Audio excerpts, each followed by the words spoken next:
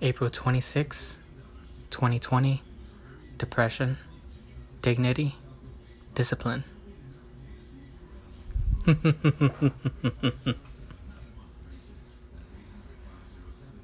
After 2 days of binge eating and depression, I'm back on schedule. Lots of things go right when I'm able to show up and execute.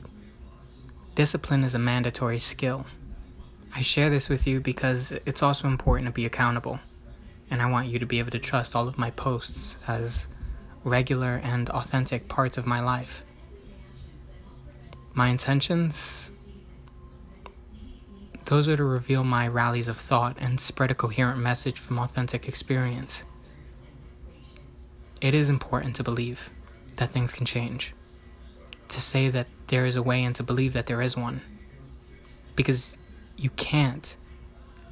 In my experience, it's not possible to manifest a future vision from a place of lack. Both my sense of body and sense of reality are grounded in a psyche that feels emotions.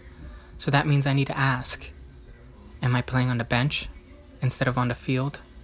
Because it's easy to get lost in narrative. Are these thoughts, by their nature, illusions to illustrate the worthless and powerless perspective?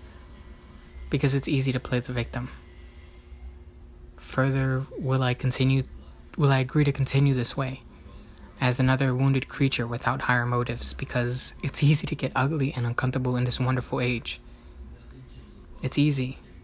It's easy to feather this form and all forms, and to relinquish the restless craving to converse the chaos and breed results, both for my behavior and for the bright completion of being.